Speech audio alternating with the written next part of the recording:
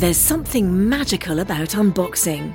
When you unbox BritBox, you uncover a world of British entertainment. Stream the UK's most brilliant series, including new and upcoming seasons of Shetland, Father Brown and Death in Paradise. Plus new originals like Payback, Irving Welsh's Crime and Archie, the story of Hollywood's greatest leading man, Cary Grant.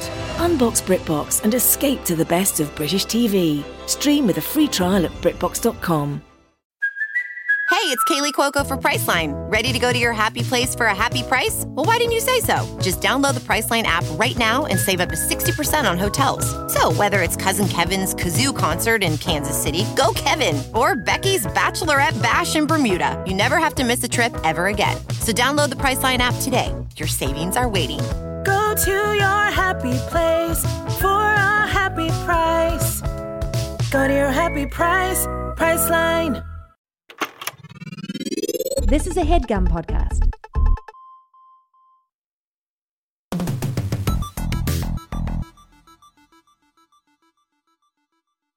Hey, Rochelle, are we rolling?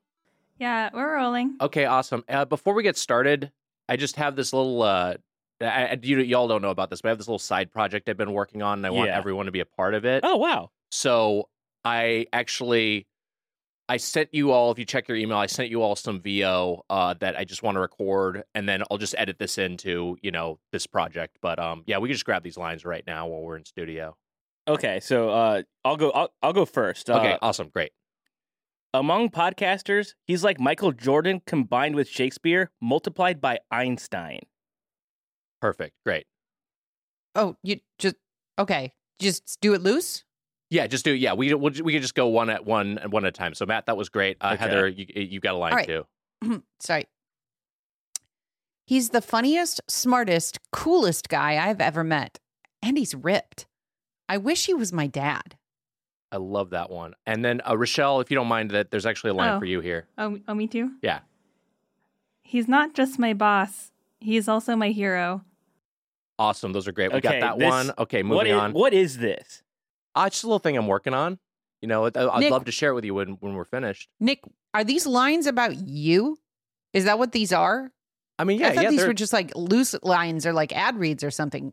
Are these supposed to be about you? Well, yeah, they're wild lines. That's what the term would be for just a random line of VO you're grabbing. But yeah, they're about me. The subject is me. You wouldn't rather us like say how we actually like feel about you? You had to like write down these like sort of. I figured it'd save everyone some time and some headache and just sort of like write down what you would say. And then I don't wish you were my dad. Yeah, I don't, Rochelle, if I could just we don't like need to roll on this. We don't need to record this part. One thing, I don't know if you're ripped. I never want to know. But like, I don't want to imply that I wish you were my dad. I don't want that. And I think I think you're a great podcaster, but Michael Jordan, Shakespeare, Einstein. Are you making a documentary or is there one being made about you? What is the context for this? It's being made about me. Are you? By me. You're making it. Yeah, it's what the self-authored. Okay. Was it against the law? What, do we live in China? No. It's not against the law. Okay. And we live in the land of the free, home of the brave, the United States of America. You can do whatever you want, but sure can. I just think it's a little. What's the word? Crass? Gauche? Sus? It's certainly sus. Okay. To say the least. Okay. It's sus. It gives me the jeebies. I'm getting major ick from this. Who is going to watch this, Nick? Who is the intended audience? Because I think that, like, as a friend and, a light fan of yours, if I saw this, I'd be put off. I'd be upset. Yeah. I'd want to take a shower and change my clothes if I saw this footage. I know. It doesn't feel really good. And, I know Rochelle is, like, sort of newer to the operation. And I don't want to speak for her, but I don't think you're her hero. Yeah. Sorry, Nick. Okay. All right. Fine. Fair enough. Hold on. I actually misread mine. Can I just take it again? Yeah, please. It originally said Einstein. That's what I said. But I actually misread it. Among podcasters, he's like Michael Jordan combined with Shakespeare and multiplied by Epstein. I misspoke. No, you misspoke the first time. No, that's the line. That is the written the line. first time I got it wrong. Yeah. This time was correct. Okay, I actually have no problem with mine now. I think that's okay. What does it mean, released directly to toilet? We animate our childhoods and hear extensively from Woodkid as we discuss Hulu documentary Hideo Kojima, Connecting Worlds, this week on Get Played.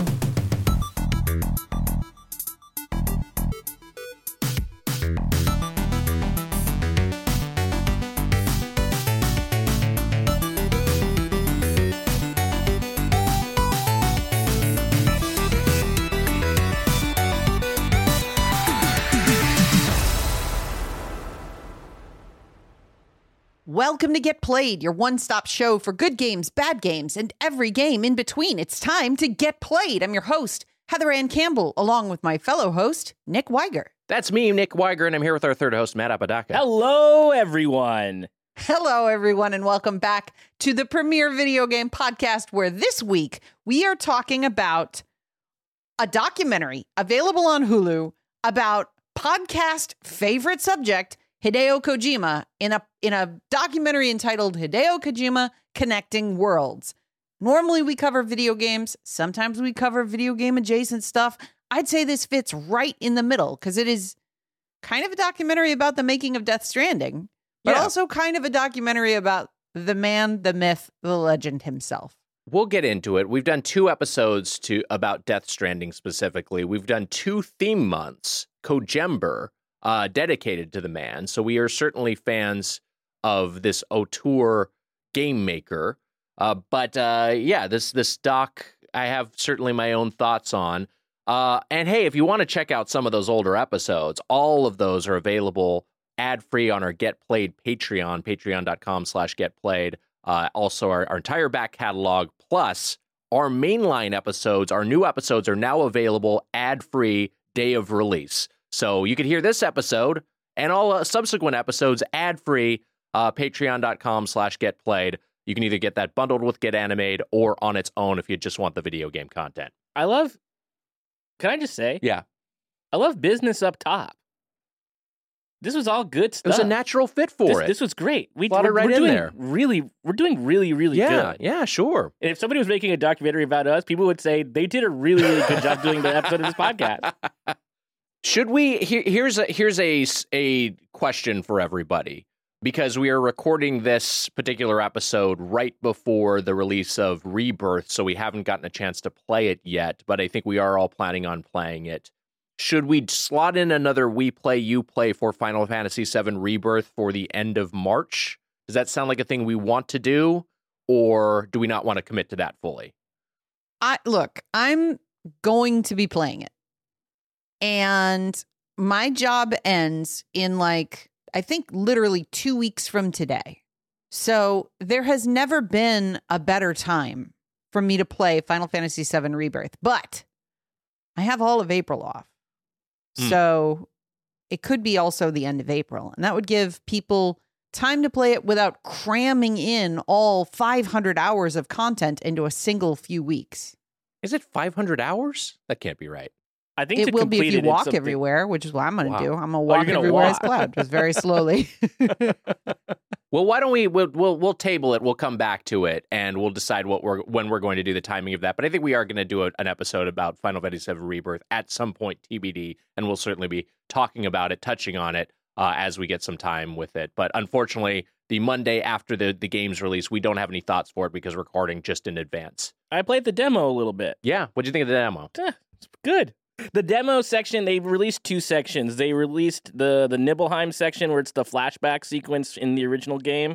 And if you play the demo version of it before Rebirth comes out, your progress transfers to that, so you don't have to replay that section again. Right. And it looked cool. It was awesome, having just played it recently, the original. It's interesting to see the game represented in this way now, because you do recognize the things that are, obviously very similar, and then the things that are maybe a little different are a little different. But and then they released the desert area. What was that called? Juon or something? But your progress there doesn't track because they blocked some stuff off to keep it for the demo only because they don't want to spoil anything in the demo, I guess. I'm really looking forward to it. I'm very, very excited. I have tomorrow off. Wow. And as of recording, it comes out tomorrow. So launch day. Yeah. I got 9 some p.m. things to tonight, PST, as of record. I'm picking up a physical copy from a local you could start playing. retailer. But that's all I have to say about it for now. Wow. I want to talk about the, as of this week, controversial decision to change the ending of Remake when it was updated. They changed it from what I played. Yes. Interesting. They changed it from what I played, too. Wow. They must have changed it from what I played because I finished it before this update. Yeah. So this update came out this week, and they changed Aerith's final line, which has a lot of the community up in arms because their original line was, "I miss it, the steel sky. I miss it, the steel sky." About looking up and seeing Midgar above you. And now she says, "This sky, I don't like it." Interesting. Do we know, was just the translation changed, or was the original Japanese dialogue altered? It's the translation. Got it. The dialogue was not changed, and some people have said, well, it's more accurate. But other people are like, but it loses the flavor. Yeah, it's a little less artful. Yeah. It's like, that's the whole thing with the localization. It's like, how do you... Yeah. So sometimes the most direct thing doesn't actually reflect They should have changed it to what the idea is. This guy fucking sucks. Bad sky. Boo. Shoot a gun at the sky. I don't have any feelings about it when I hear that about that change, but I guess people are so obsessed with the minutia of a thing. Like it's the difference between the classic translation in End of Evangelion of "I'm the lowest of the low" versus the original manga release, manga being the distribution company, where they changed it to "I'm so fucked up," which people were upset about because Shinji shouldn't be saying "fucked up." I'm so fucked up.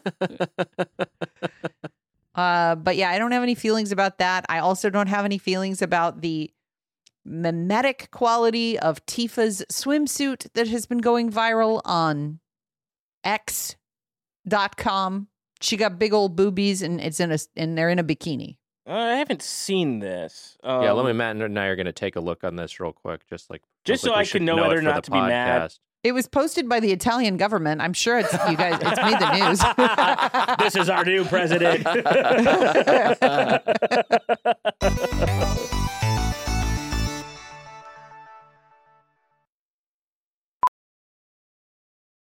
Ophthalmologist Dr. Strauss has seen firsthand how the metaverse is helping surgeons practice the procedures to treat cataracts. Cataracts are the primary cause of avoidable blindness. He works with a virtual reality training platform developed by Fundamental VR and Orbis International to help surgeons develop the muscle memory they need. The result? More confident, capable surgeons. And even more importantly, patients who can see. Explore more stories like Dr. Strauss's at meta.com/metaverseimpact. Whoa, sweet man cave. Thanks. Serious upgrade. How'd you pay for all this? I got a home equity line of credit from Figure. I was approved in 5 minutes and had funding in 5 days. Wow, that fast and easy? Yep. The application is 100% online. Plus, no out-of-pocket costs. Just fast access to the cash you need. How do I get started? Go to Figure.com and get that serious upgrade. Figure Lending LLC, DBA Figure, Equal Opportunity Lender, NMLS 1717824. Terms and conditions apply. Visit Figure.com for more information. For licensing information, go to www.nmlsconsumeraccess.org.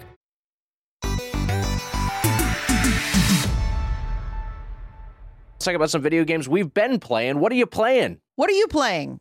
Nick, why don't you go first? I'm happy to go first, although I do want to check in because I'm going to talk about Baldur's Gate 3 a little bit, even though we talked about it. But I want to check in with our producer, Rochelle, because, Rochelle, you weren't here for our record. You did edit that behemoth of an episode.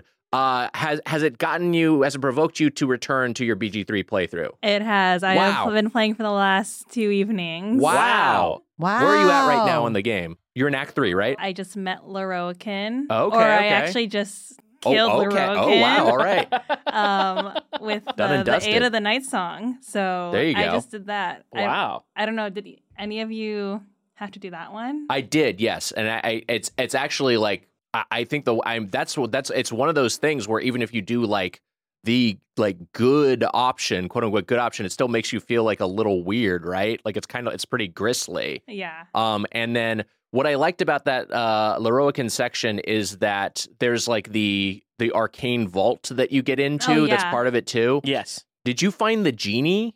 I didn't find a genie. I did not find this on my first playthrough. It's like talked about in like one of the texts someplace that there's a hidden wall behind a chest. It looks like there's just a chest there, but you can just you can just phase through the wall. You can just walk through it, and then that leads you to a lamp. And if you talk to the lamp, you can get sucked inside of it. And there's a genie you can talk to. But what's crazy about it is just like, yeah, first off, it's like completely buried and it's got all this dialogue and it's so just totally a secret. But also there's a remix of the main theme like as like a waltz that I think only plays within the genie's lamp. Wow. So it's like that in of itself is like its own secret. Yeah, it's just so layered. I love a genie. I love it too. They're It's a lot like of fun. such they're fun. And they're fun in the game. There's a couple of them. But the genie in this is actually the Will Smith genie, and he does slap you. Yeah.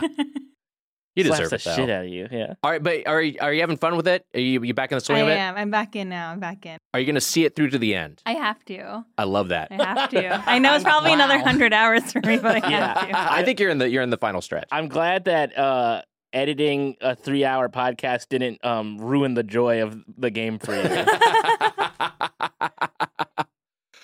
So as far as what I've been playing, I'll be brief here because I've shared so many thoughts about this game, but I spent like an hour just like looking at Game Pass and looking at my Steam library last week. I consciously took basically a week off from when I stopped playing Baldur's Gate I finished that last playthrough and I'm just going to walk away from this game for a little bit and do something else with my life.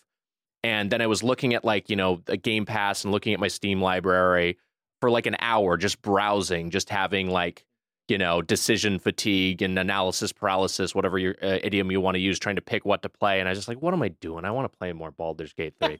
So I loaded up Baldur's Gate 3 and I started an Honor Mode Dark Urge playthrough. And here's what I'll say. I really like the Dark Urge. I feel like it's like a really interesting way to play for people who aren't familiar with it. What it basically is, and it's another thing that just like everything in this game is like they did not have to do this, right? But they added another origin character who you can customize their look however you like. But the idea is that this character basically has an inner monologue that is compelling them to do psychopathic acts. And throughout it, you can choose whether to go along with it or to find yourself denying it. Those are both options. But it is stuff that's like really harshly violent and like pretty much immediately insane. Like within the first like prologue area, you're getting Dark Urge, specific content. Like there's a part where you go to there's a few passengers that are like hooked up to the Mind Flayer pods and they're just basically comatose.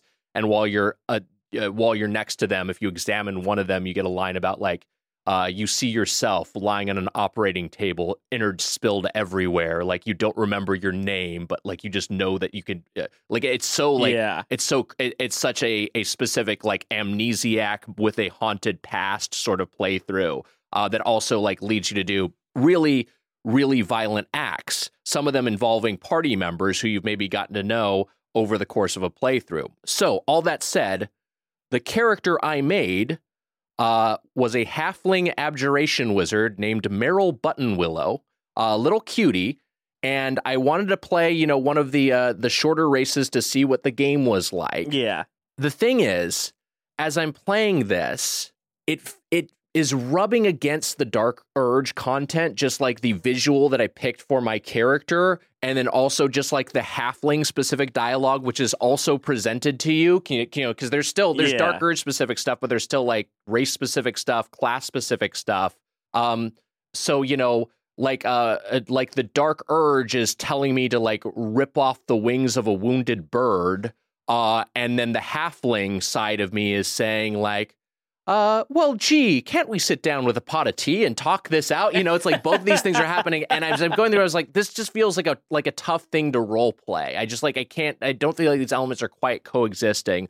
So I played through it. I did like the honor mode part a lot. I love that you're committed to one save. I love that you can fail a roll and feel like, fuck, well, I'm stuck with that. Yeah. And I love the tension of combat. Like, it's just like I had to flee combat for the first time just to survive. Wow. Because I was like, I not that I had that. I was like, I'm going to have a total party wipe and this will be the end of my playthrough unless I just literally run away. I love that feeling of tension.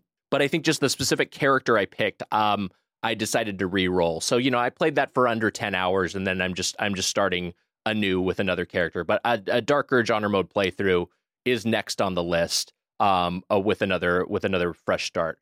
So yeah, kind of a false start there, but still loved what I experienced. That's what I've been playing. Heather or Matt, what about you? So I haven't gone back to Baldur's Gate now that the mandate is up. What? It's just funny that you call it a mandate. And having listened to the episode, you did say, I'm going to continue playing this even when we're finished. Yeah.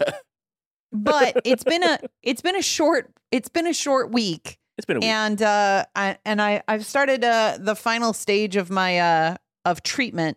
So I've been really busy for the last week. Mm-hmm. But I'm now in radiation treatment, which is the final zone before I am cleared for takeoff again. So I haven't. I've played some Fortnite. The season is coming to an end.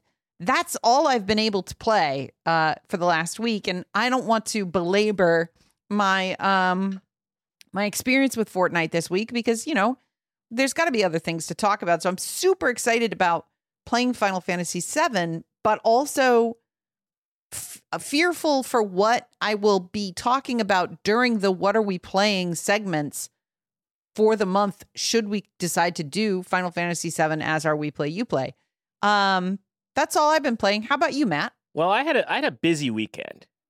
In a busy video gaming weekend, not that I had a lot of things to do. I had nothing to do. I had a very light weekend. So I stayed indoors all weekend, made a dent in my couch. There you go.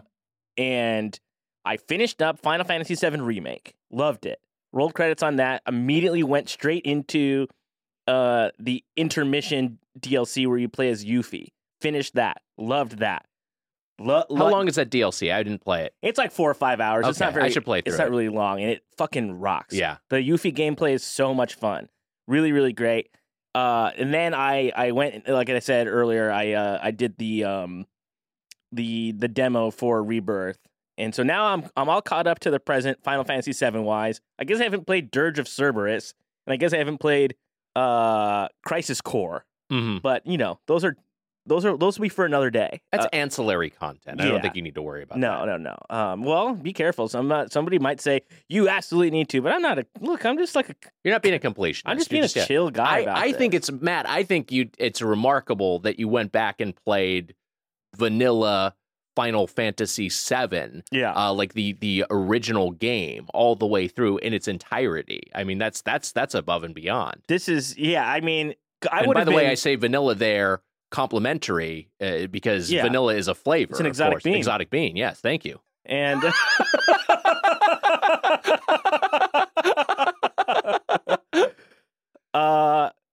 no, I have to stop and say that I do also love vanilla. Vanilla's great. It is so good. Great flavor. It's perfect. It's the default for a reason. It's a flavor. It's so good. But vanilla anyway, is delicious. It's so good. Rochelle, vanilla? Love vanilla. Hell, let's fucking go. 4 vanillas in the chat. We love to see it. But so I mean, I felt like because I was interested in Rebirth and I was initially interested in Remake, but fell off of it. But there were things in Remake that if I had not played the original vanilla Final Fantasy VII, I would have been very confused. Yeah, 100%. And been like, what is this? But so I'm really happy I caught up to the present. Earlier this week, there was a Pokemon Presents on Pokemon Day. And it was like the 25th anniversary of Red and Green in Japan when this little Presents came out. It was a little 12-minute presentation. A lot of mobile game stuff, a lot of updates coming to Pokemon Sleep, Pokemon Go, Pokemon Cafe Mix. that type of stuff. One new game announced, Pokemon Legends Z-A. I don't know what they're going with, but that's what it is. And, just a couple weeks ago with Ashley Escada here, I said we were talking about sequels we want. Yes. I was clamoring for another edition in the Pokemon Legends franchise, and just a short few weeks later, it's announced, and I'm getting it. Dreams can come true. I'm on like Hideo Kojima shit, I guess. Yeah. Just sort of willing things into a soothsayer, a half prophet. Yeah, I'm sort of I'm like Nostradamus with Pokemon games. I'm glad that worked out for you. Yeah, really exciting about that, but it's not coming until 2025. So this year might be a year without a Pokemon release. Wow. A major Pokemon release. And that's remarkable. That's really something, because that means the people working on this game are going to have time to work on it and like make sure it's good. I wonder if at all that's reactive to Pal World. Maybe. I wonder if there was any, like, they saw the success of that game, or like, okay, we need to scale this up a little bit. Mm-hmm. It's that, or they just, I can't imagine why they wouldn't have announced it at their presents. Because so far, people are saying there's not a major Nintendo release around the holidays, unless there's like a surprise thing later. Right. But who knows? But I'm very, very excited about that. So excited. It's a sequel, or, it has to do with one of the areas from Pokemon X from the 3DS. And so I dusted off my 2DS, booted up Pokemon X last night, and started a new game on that. And I'm already having a blast. You can have a nickname. You can have your friends give you a nickname. And there's like Lil Matt, Big Matt, or something. Or you could pick something. Yeah. So, of course, I went with M Daddy. So now every time I see one of my friends in the game, they call me M Daddy, and it makes me laugh it's so funny. Yeah, that is good. And then I sort of was like, I wish I didn't save, because I was like, I wish I could see what I could get away with. Yeah. But I bet you it's like you can't put like a swear or something. But that's it for me. So I'm playing in the interim until tomorrow probably. That's such a classic little kid move. Yeah. It's like making your initials in the arcade high score board be poo or ass. Yeah. It's like just having a funny name for your character. It's like it just really puts a smile on my face. Yeah. I really loved to see the characters in the world of this game call me M Daddy. Really, really fun. But yeah, that's it for me until truly tomorrow when I get my hands on my physical copy of Final Fantasy VII Rebirth. Did you guys go digital or tangible for your Final Fantasy VII Rebirth orders? I've been doing all tangible for PS5.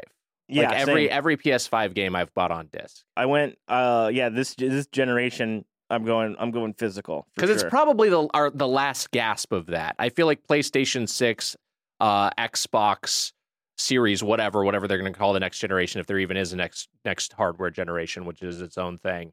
I feel like that's all going to be digital only. I don't think there's going to be a Blu-ray drive. You going physical? You downloading it tonight, Heather? I was going to do something controversial, which is play it digital, because I have more than one PS5 in the house now, because Mary wanted her own PS5.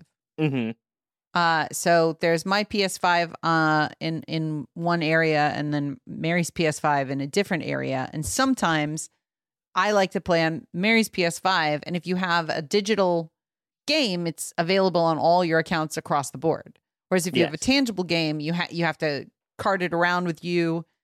You also have to make sure that it's in the system if you're going to play on the portal. Can't, stream without that disc in the system.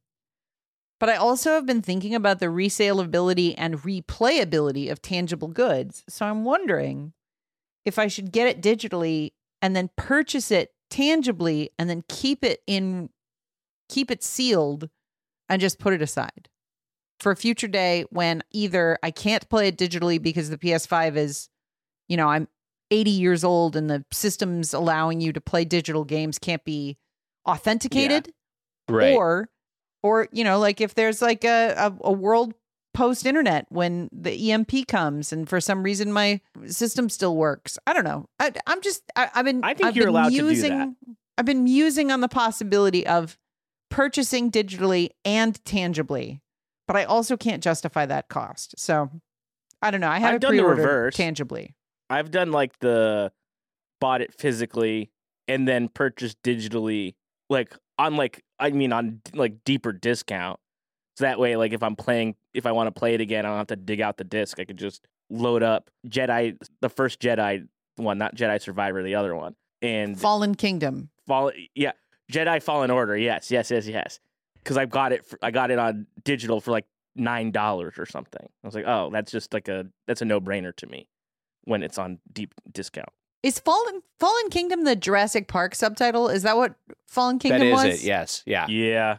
Man, Fallen is a really world, I think. It's a really good prefix for like Fallen Empire, Fallen Kingdom, Fallen Jedi. It sounds Fallen intense is a good all word. the time. Yeah, it's People good. It's a love great it. word. I pre-ordered. This would have been like in 2011, 2012, whenever that game came out. I pre-ordered the Diablo 3 Collector's Edition, which is a big boy. It's a big war chest. Actually, when I was ever on video, the times when I've streamed from my home office, it's a part of my tableau in the background. Oh, it's a big honkin' war chest that I never opened. Oh, and I did that. Like I wasn't planning on reselling it. I was just like, I don't mind buying a Diablo game twice because this is a game I'm going to put a ton of hours into, and then I could just have what you were saying, Heather. I could just have this nice like display piece. And I'm planning on doing the same thing with the Baldur's Gate 3 Collector's Edition. Like I ordered that, and I don't think I'm actually going to play the version of the game that comes with because I already own it digitally. Right. But I might open it up just to mess around with that stuff. There's some like stickers. A lot of cool stuff in there. Yeah, it has like an art book and whatever. Yeah. But I did Cloth look up map. on eBay how much a brand new rare Diablo 3 Collector's Edition PC Windows version is going for. Anyone want to guess? $1,300. This I think retailed for $80. I think that's what I paid for it back in 2012. Nick's not like jumping for joy that he's sitting on a gold mine. So, but for the exercise, I think he knows better than to do that. I'm gonna guess it retails for like $130, maybe on the lower end. But Heather, got a guess? $1,300. Matt, you both lose by Price is Right rules, but Matt is closer, $119.99. Wow. So, Wow. Not much appreciation for sitting on something for a decade if you're thinking of it purely as an investment. I wonder if that's because people didn't love Diablo 3 like at launch. I think so. I Yeah. think also it's just like, once we reached a certain point where people began like all the stuff that's really actually valuable in games are things that predated the idea of collecting games, right? Like it's like shit from like the NES, Famicom, Sega Master System era and before. Yeah, everybody who got one of those, or everybody who wanted one of those got one. Yes, yeah, So they're like, okay, well, like nobody missed out on the chest. Yeah. Like it's like I need that in my collection. Like if you wanted it so bad, you probably did get it. Yeah. But if your dad owned, an electronics store, and for some reason you inherited a still sealed copy of Super Mario Brothers 3, that's an extremely rare possession these days, and so that's the kind of thing that goes for six figures or whatever the fuck. Yeah, there was the sale of The Legend of Zelda sealed this week for the NES for $288,000, and that's a lot of money. And thanks to all of our patrons for letting me make that purchase. I really appreciate your support. I guess that Nick has some secret Get Played Patreon that we don't know about. Oh, I got a secret Patreon. Oh, God.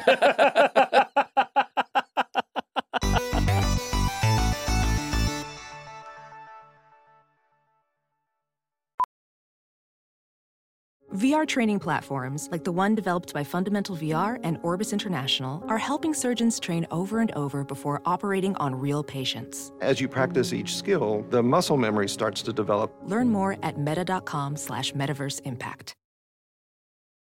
I normally find bras to be so uncomfortable and constricting, but Skims has changed that. I love Skims underwear, so I finally tried their bras, and Skims has delivered again. Skims bras are worth the hype for the amazing shape and support they give, but what I wasn't expecting was how comfortable they are too. I've tried so many bras in the past, and the main issue that I have is that they weren't supportive enough, to the point where they felt slouchy. I love my Skims wireless form bra because it's so comfortable and supportive. The older I get, the more I care about actually being comfortable in what I wear every day. And with my wireless Form bra, I no longer have to sacrifice my comfort for the support I need. Shop Skims bras at skims.com, now available in 62 sizes, 30A to 46H. Plus, get free shipping on all orders over $75. If you haven't yet, be sure to let them know we sent you. After you place your order, select Podcast in the survey and select our show in the drop-down menu that follows.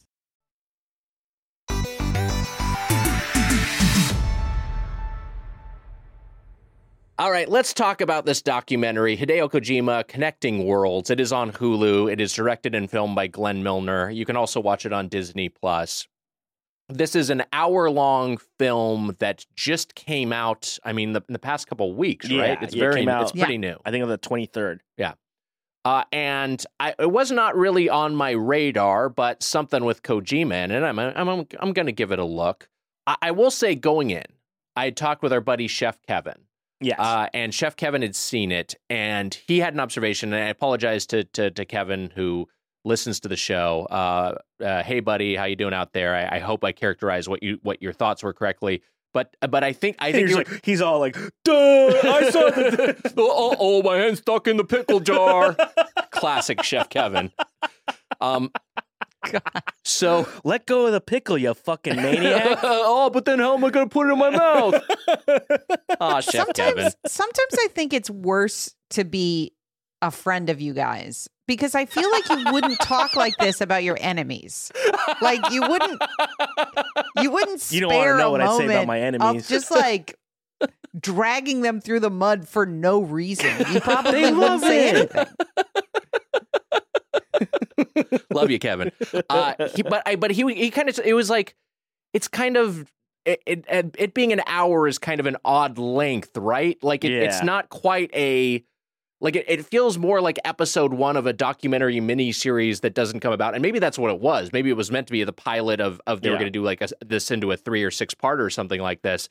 Or it feels like a short movie, but it's also like, the information in it isn't enough to justify its hour length. It's kind of like, I feel like you could compress this down to a 20-minute YouTube video. Yeah. It's like you either want, and this was a thing he did say, you want like the Psych Odyssey version of this. Mm-hmm. Like basically we were watching this and like, well, you're spoiled by Psych Odyssey because you want just Death Stranding Psych Odyssey, and this is not nearly as comprehensive. Yeah, and then you also sort of like, you want like, when a documentary is about a living figure, right, and they maybe have some hand in it, I want them to be like almost like not like I want them to have no hand in it really at all. Like the Tony Hawk documentary that came out on HBO like last year or something. Yeah.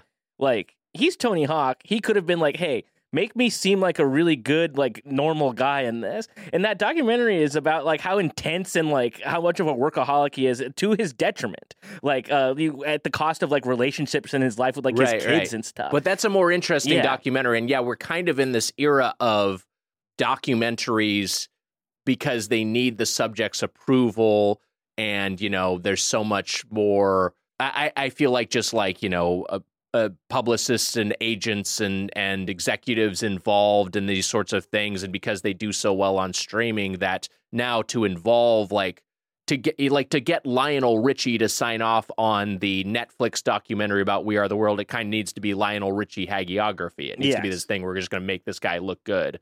That is a bummer about it. You want it to interrogate the subject a little bit more.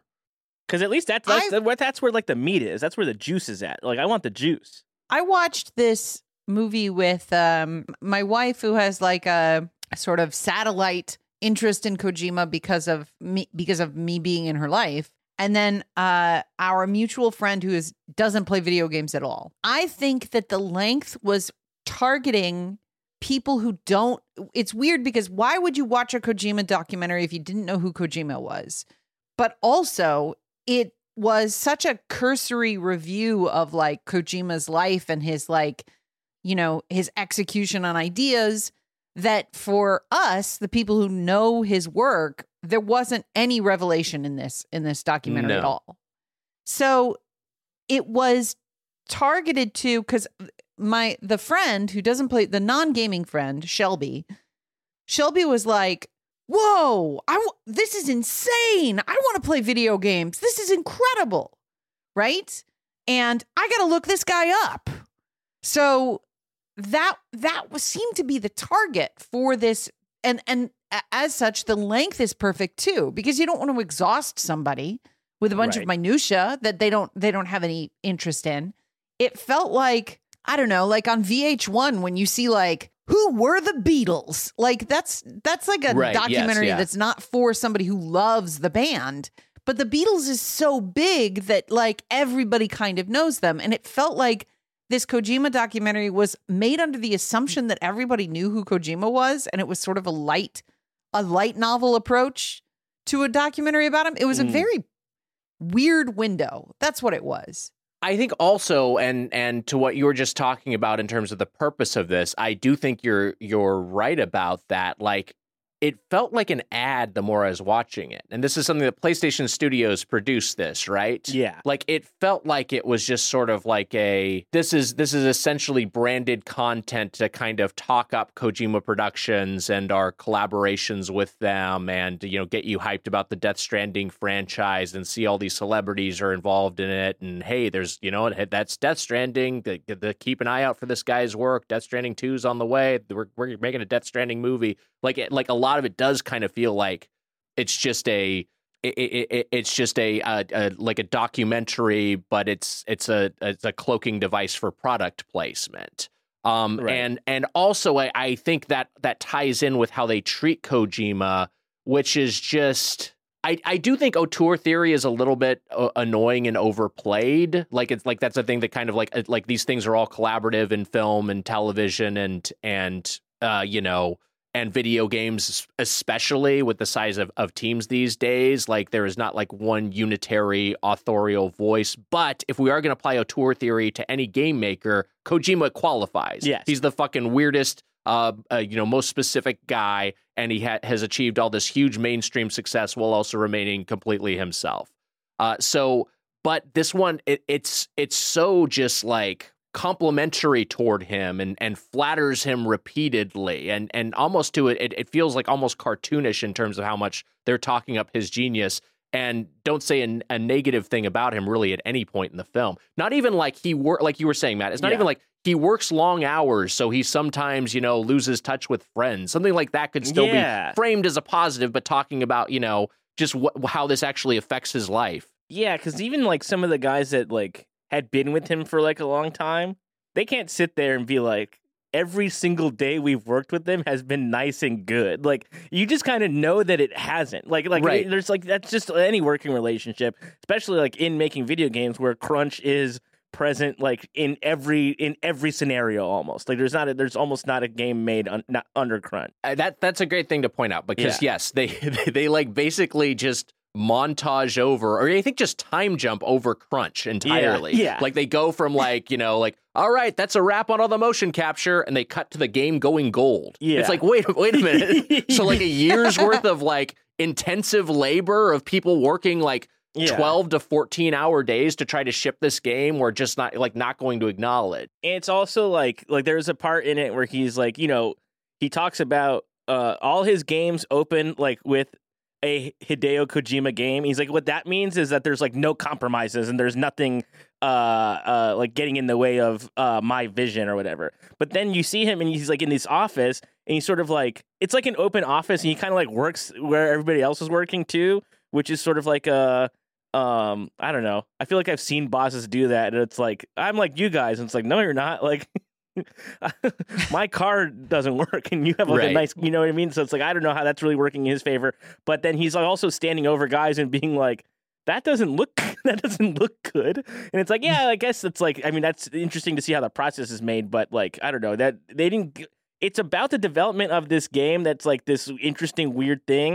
And it's also like, it doesn't give any insight really into how games are made really at all, I think. No, for sure. It did. And I would have liked to have seen more of that. But again, maybe to Heather's point, this is kind of something that's targeted at a general audience, not at enthusiast gamers. Yeah.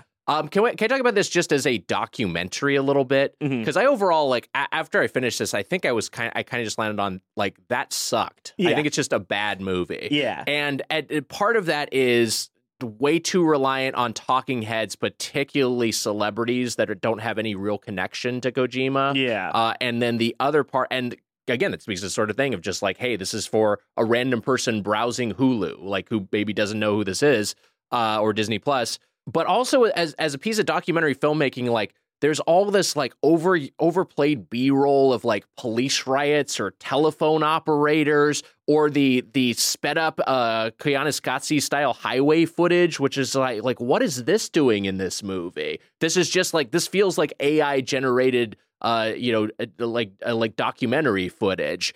And then the same sort of thing, like there are even moments when Kojima is like kind of like offering some personal insight, but it's undercut by the visuals. Like I hated the anime of his childhood. Yes. Like I was like, this is like, he's talking. I want to see him talk about this, or I want to see actual pictures of him and his family, or I want to see his childhood home. I don't need to see this like kind of dreamlike anime interpretation of what he's saying. And the same sort of thing when he's talking about how like all his games are anti-war and he doesn't love combat. He loves ways to make players avoid combat or force players to deal with the consequences of combat. And so much of that comes from growing up with the son of two people who survived World War II and were always telling these stories. It's like he's doing that, but while it's happening, they're like showing like, B-roll of bombers flying overhead that you'd see in just like any History Channel documentary. Is like, what is this doing here? Yeah. And like there is like interesting, like there's like little nuggets of stuff that like on its own are interesting but deserved more airtime. Mm-hmm. Like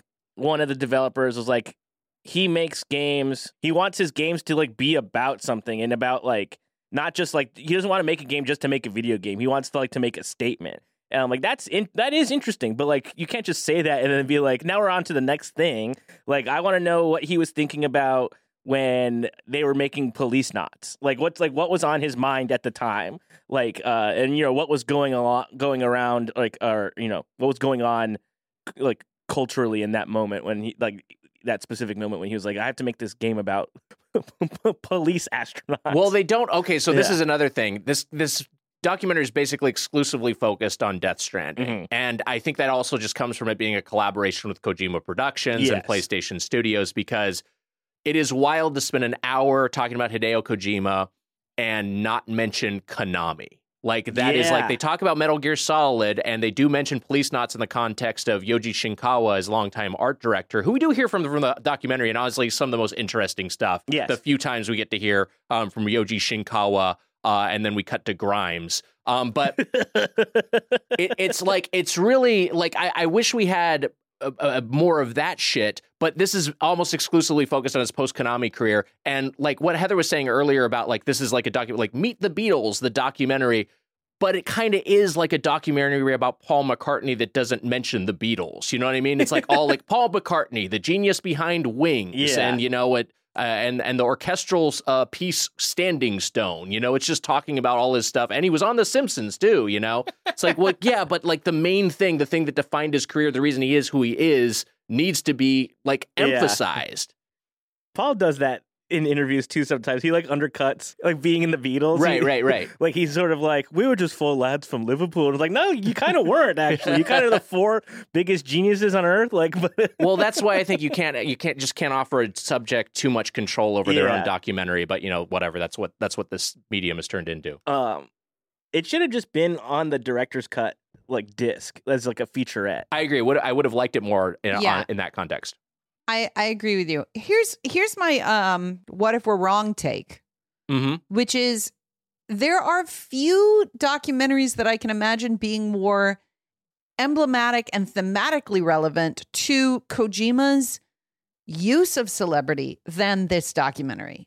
So like when Guillermo del Toro or Nick Ruffin show up in Death Stranding, it's like almost like a parade, like, look, this guy's in it. Conan O'Brien, he's in a bunker.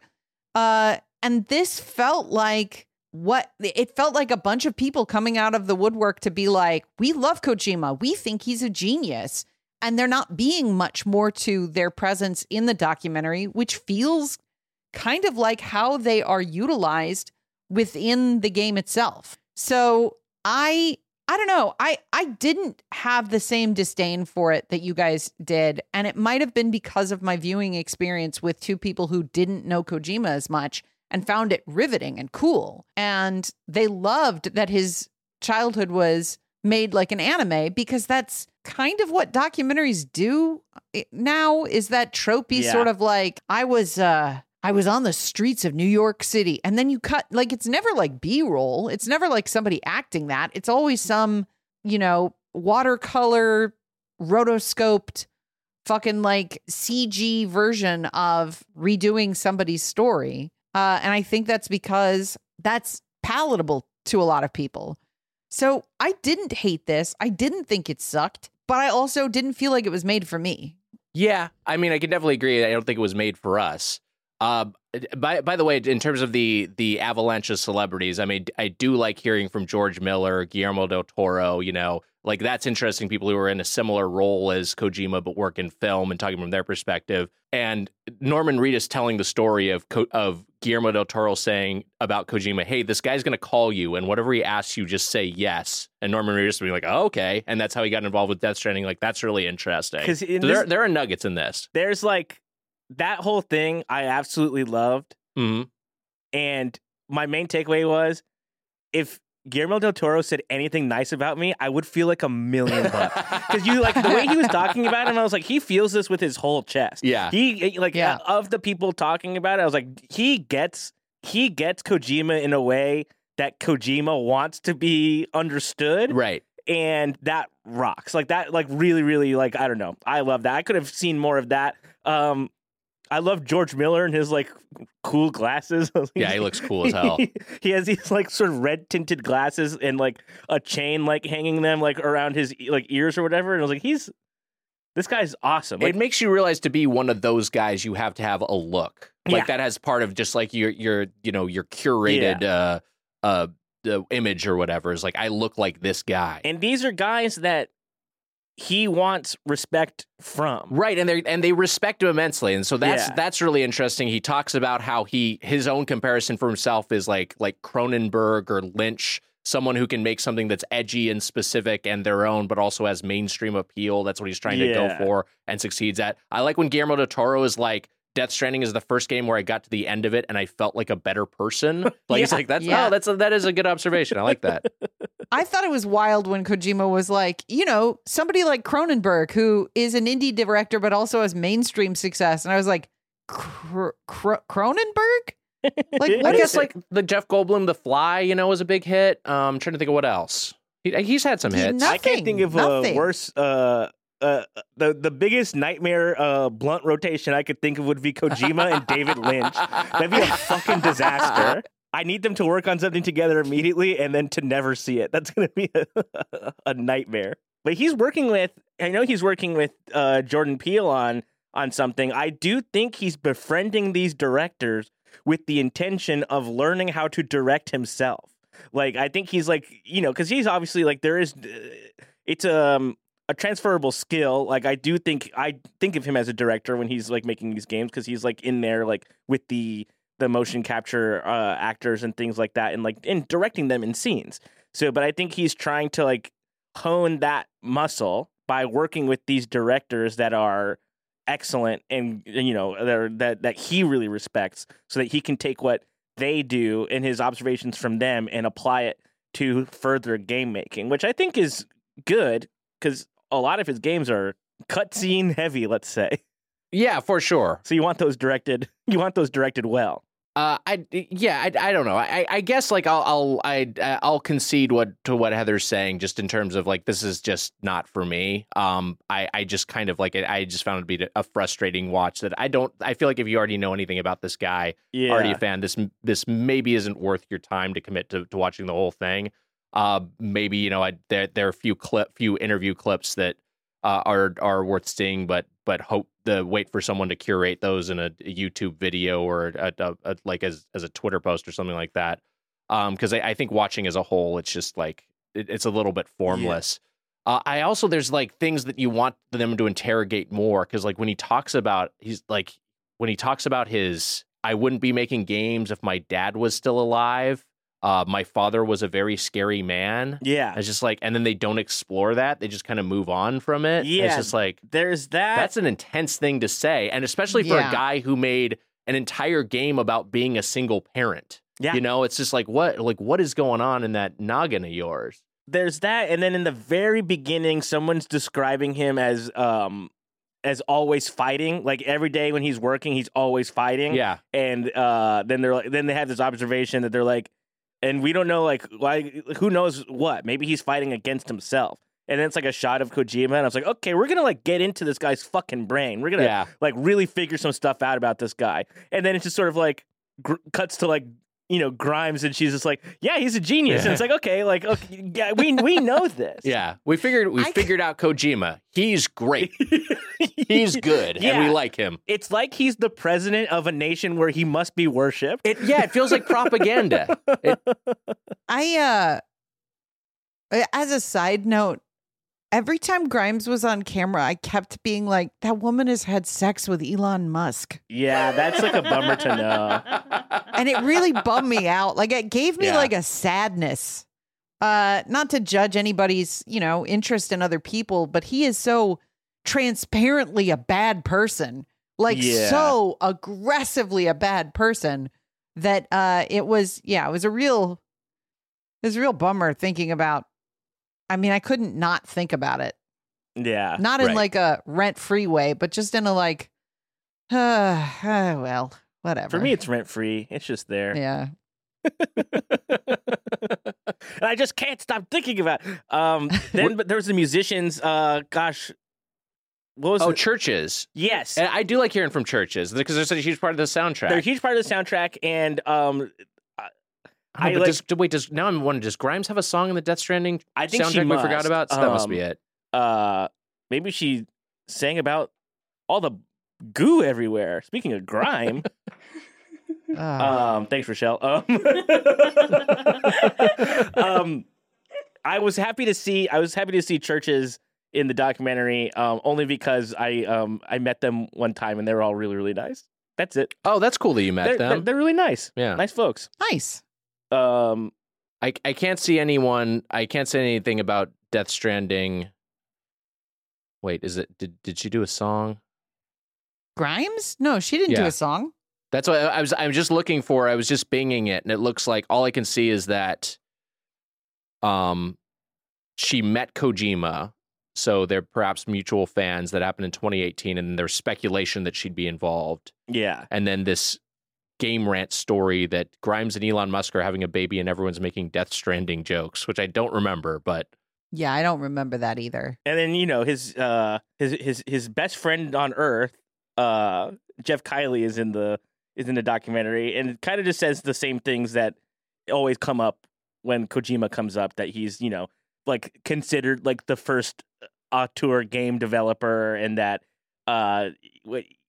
like just that he's good. Like everybody was like, he's good at games. Yeah, I like the games he makes. His presence in particular, because he's basically a professional Kojima friend. It seems like his presence in it kind of tells you that like what this is going to be about. Yeah, I really liked the set dressing for everybody's interviews that told you so much about what image they wanted to give across, like what they were trying to convey. So like there's a stack of books that you can't see the bindings on next to Kojima because, you know, he wants to say I'm well read, but you can't because of like rights or whatever. You're not going to list every book on your thing. So every book is turned away. And they did the same thing with the it's all interview with recoil manga. They did the same thing with the actors where they'd have like a few books on a nice table and they were turned away from the camera.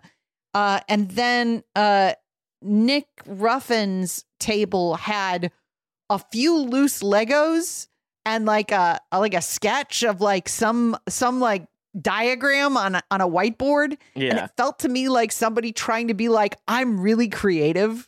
Like I'm that kind of creative. And I was like, I love these little stories that everybody's trying to tell. Because it's the same for me. Like when I do like BTS stuff for Rick and Morty, I'll put like a Char helmet in the background so that somebody who's watching it might be like, oh, she likes Gundam. You know, like it's always unless you're in like a rental home or something and you have no control over it. I love the idea of like the crew coming to somebody's house and being like, what if we just dump these Legos out on your table? Right. What if they trapped Nick Ruffin in there and we're like, you get 3 Legos and something to draw on until you say what we want you to say. And then he's like, okay, I'm done with my squiggle, please. I know we're about wrapped up, but I just like had a couple other things that I did want to talk about, which is that I do think all the stuff that we're seeing about Kojima, where we're seeing Kojima direct the actors during the motion caption sections, and then also the VO, like that was like all cool stuff, and that was stuff that made me feel more like, again, can we focus this on Death Stranding specifically? Yes. Or even more so than it is. This is because it's mostly like, here's an overview of Kojima's life and then the one game that he made, Death Stranding. But it's like, like something that really got into the weeds of production a bit more, because I love seeing like, the actors being like, well, you don't really know what's happening in this scene, but, we're just going to go for it. They're all like kind of confused because they're kept in the dark about certain details, and they feel like Kojima is kind of drip feeding them all the information they can handle at a given moment because this stuff is so dense.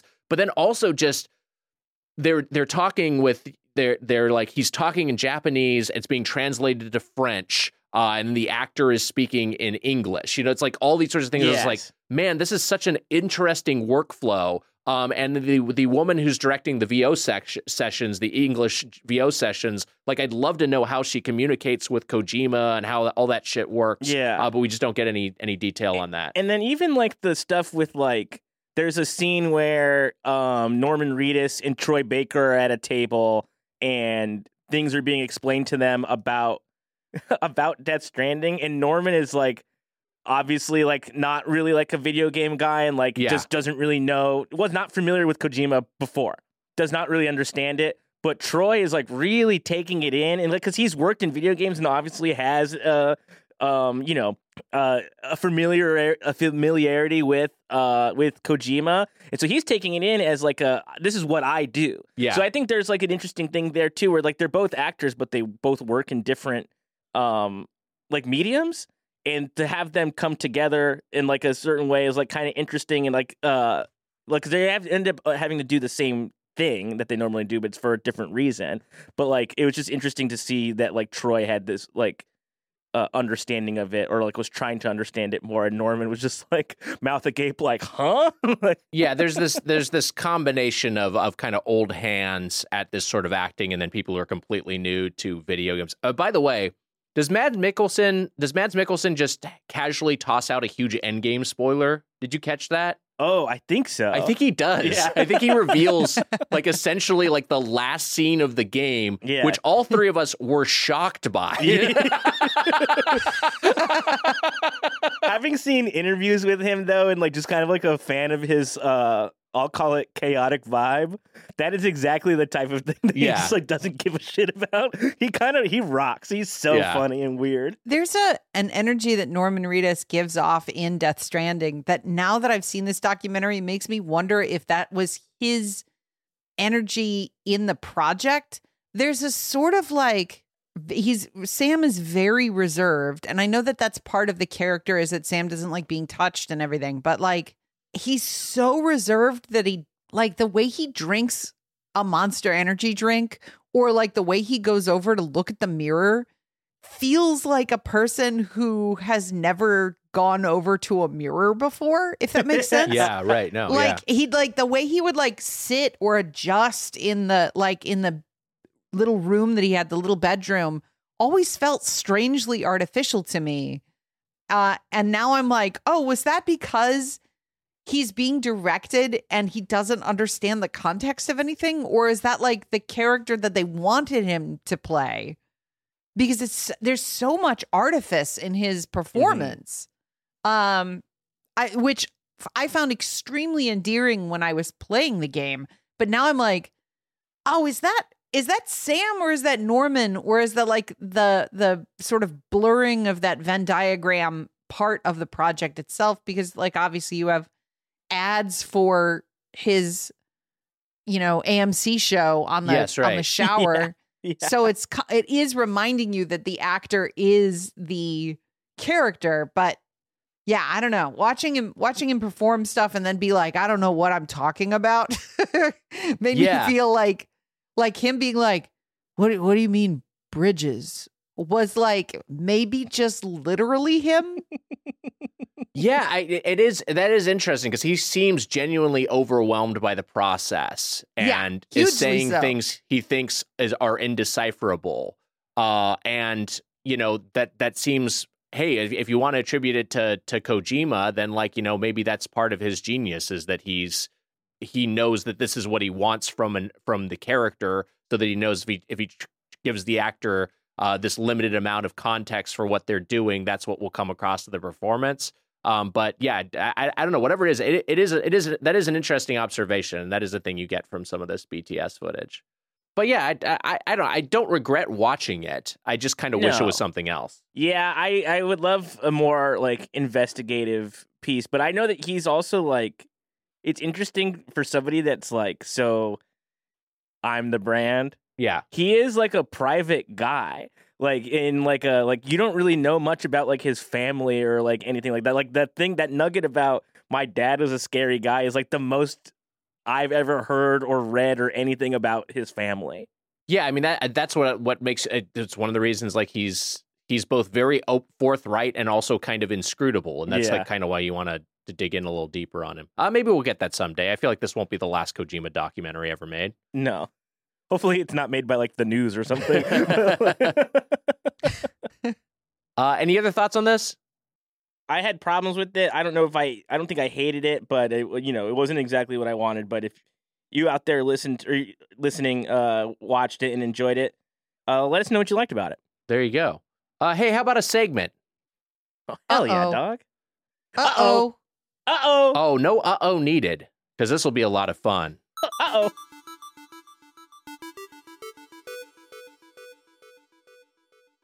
It's our video game version of Would You Rather. It's Would You Blathers. And this is Would You Blathers Kojima edition.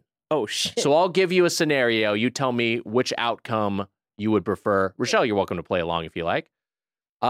First up, would you blathers have the prefix for your name be solid, liquid, or punished? So solid Matt, liquid Matt, or punished Matt? What do you think? Well, I feel like punished Matt sitting so close to you. No, that's not true at all. I quite enjoy your company, Nick.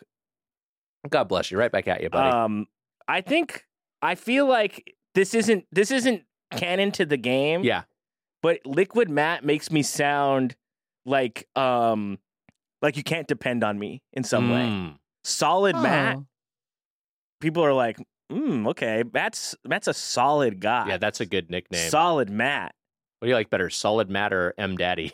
You know what? M Daddy, honestly. Yeah, it has a nice little ring to it. But for this exercise, I think I'd go solid. Solid is good. Wow. Liquid for me. Oh. Wow. But Liquid Heather works for Heather for some reason. That does sound cool, yeah. It is fitting.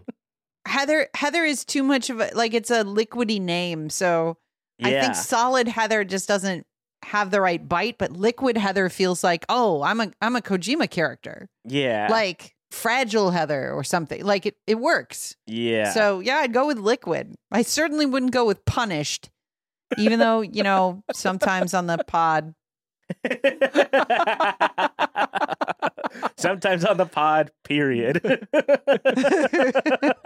Well, Punish Snake is also Venom Snake, but I didn't give you Venom Snake. That one's too cool. Rochelle, what do you get? You got a thought on this one? My nickname is Ranch, so I feel like Solid Ranch is funny. That is really good. Your nickname is Ranch? Hold on. Rochelle, what the hell are you talking about? Your nickname is Ranch? You know my other podcast. How are you withholding this from me? Oh, yeah. Most of my friends call me Ranch. Most of your friends call you Ranch. A big chunk. Am I hearing this correctly? About? Is she saying ranch? Ranch. Yes, like ranch dressing. Yeah. Okay, I'll ask. Rochelle, why do they call you that? One of my roommates said one day that in his dream my name was Ranch, and then everyone just started calling me Ranch.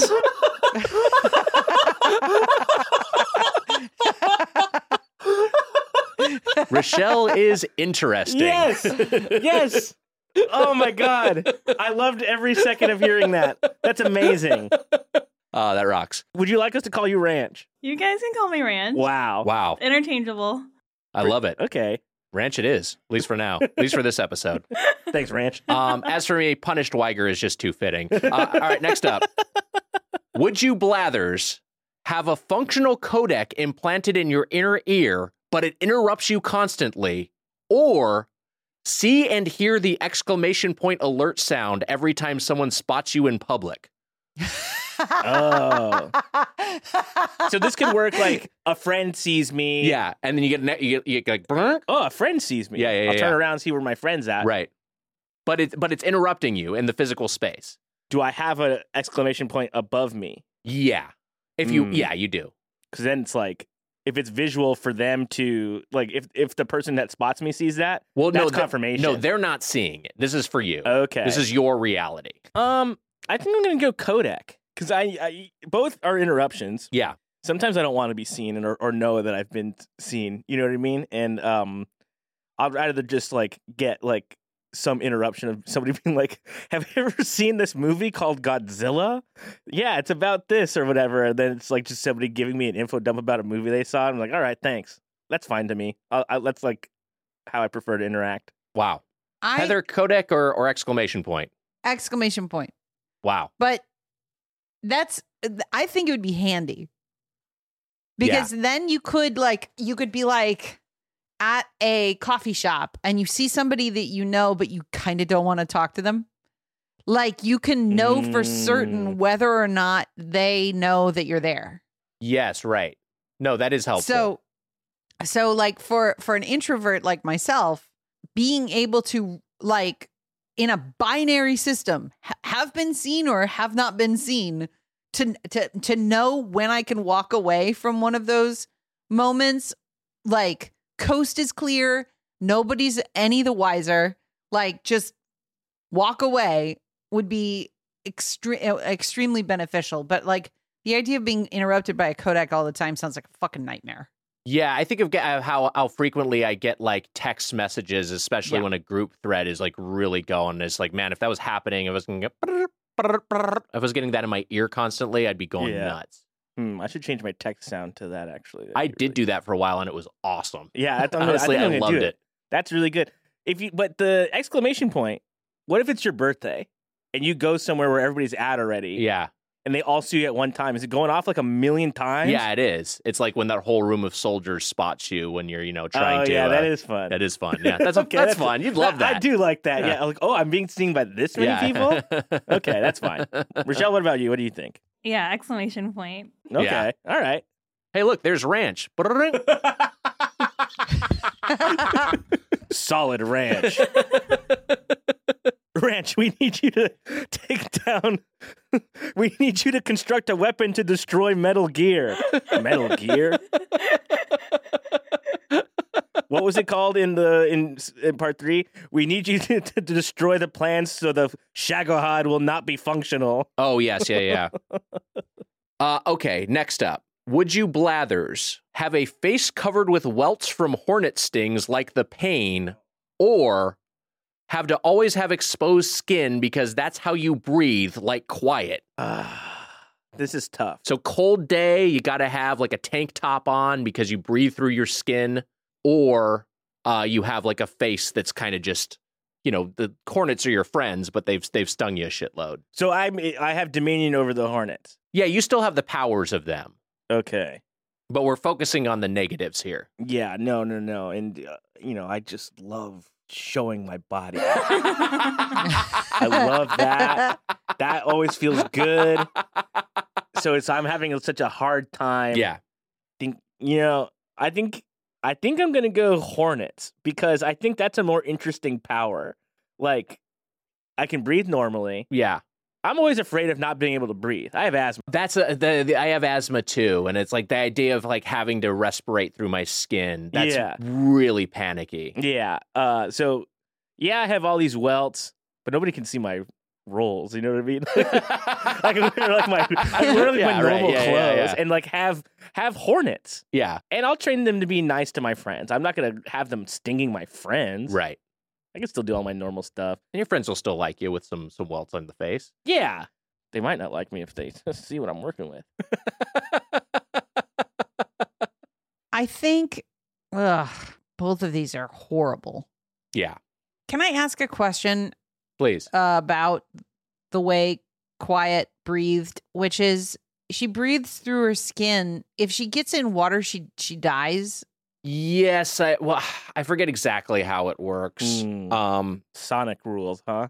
Can't get in the water. But I mean, I think it's functionally the same as like holding your head underwater. You know, you can't get oxygen into your lungs. You know, there's some like weird Kojima logic to if she can survive in water. It's like, yeah, but if she like, you know, burps when she's underwater or something, then it's fine. I think I'm gonna have to go with welts. There's too much. There's too many weaknesses to having to breathe through your skin. Yeah, and those weaknesses are. Yeah, that's what I'm sort of weighing. Yes, right. How vulnerable it would make you to have to breathe through your skin. So yeah, that's my feeling. I don't remember what Liquid or what was her name? Quiet. I don't remember what she looks like. I haven't played 5. Apparently, I actually never played 5 either. I mean, it's one of those games I've always meant to play, and I just like it's such a fucking 50-hour commitment. But then it's complaining about a 50-hour game now after I played through Baldur's Gate 3 in its entirety twice feels absolutely trivial. I found a Reddit thread that's talking about whether Quiet can breathe underwater, and it's basically it just the idea is like here's the top reply. Think of her skin like a mouth; she can use it to breathe and to drink, but only one at a time. And so it effectively don't have gills that can filter the oxygen out of water. That, for some reason, was one of the most horrific things I've ever heard.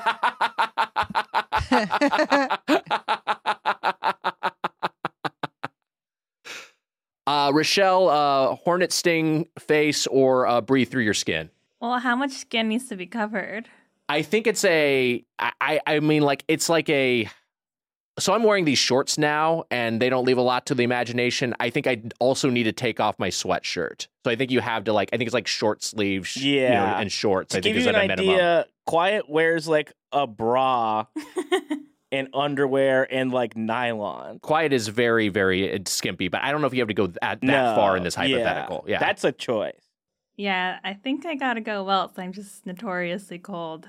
Yeah. I probably, you know what? I'll just to mix it up, I'll say breathe through my skin. But I feel like that just makes me a completely different type of guy. That one's like circled a lot on yours for some reason.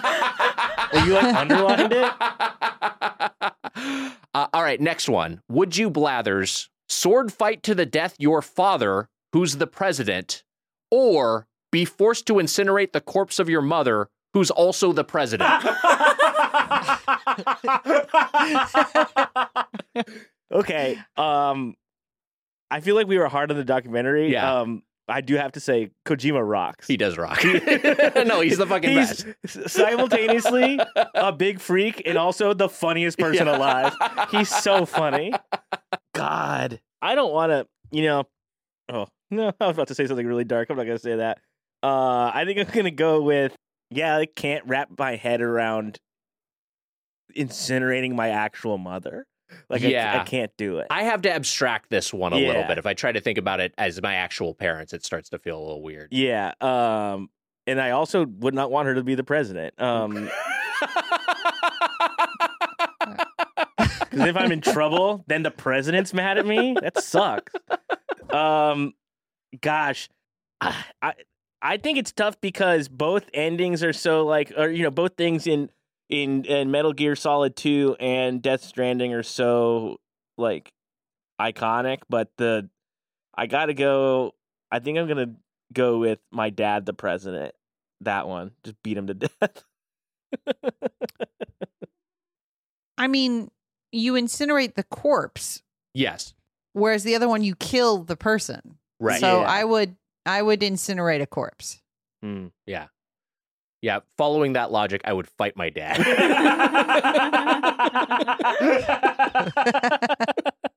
And now, Rochelle, what about you? I think I could definitely win against my dad, so I have to choose that. It was no contest against your mom, but you could beat your dad, so I'm going with my dad. Ranch is on one. Ranch is being crazy. Classic Ranch. All right, final one. Last one. Would you blathers find out your boss is an AI or have a rival break the fourth wall of your own life? Oh, my God. What does that mean, breaks the fourth wall of my own life? You all of a sudden realize your reality is just a game, that you have been playing the game of your own life this entire time. Oh, man, I can answer that immediately, and it would be that. That would be a relief. Like, oh, good. None of this was even true. Oh, great. We know who's watching Solo Leveling. Yeah. Gosh. That would just fuck with me too hard. Yeah.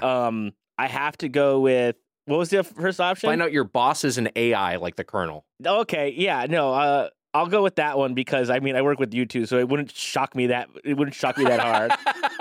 It wouldn't be that crazy to me if somebody else I knew was AI. And you know what? One day, the way things are going, all of our bosses are going to be AI. Tell him, Matt. Ranch, AI boss, or find out your life is a game. So all three of you would be AI.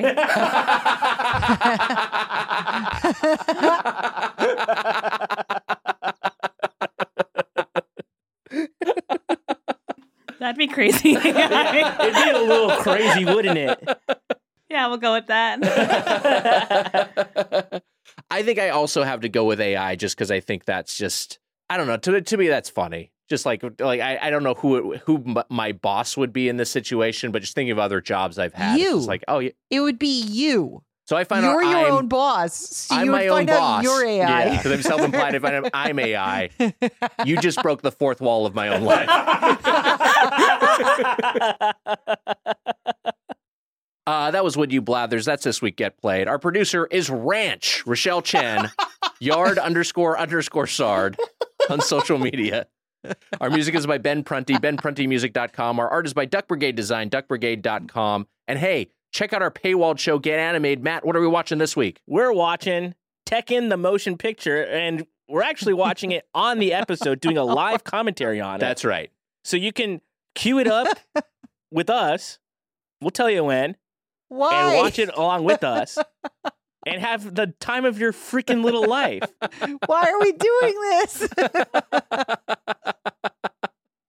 I'm sure we'll be completely clear on what happens in the movie. Yeah, no one's going to be mad at us. That's, again, you can get that with our entire pre-HeadGum back catalog and ad-free mainline episodes at patreon.com/getplayed. Well, there you go. Another episode in the can. Yeah. Nick. Yeah. Nick, you got played. Well, that's me. I got played, I guess. The delight in Heather's face on that really sold it. You didn't see it at home, but Heather was so happy to get played Nick.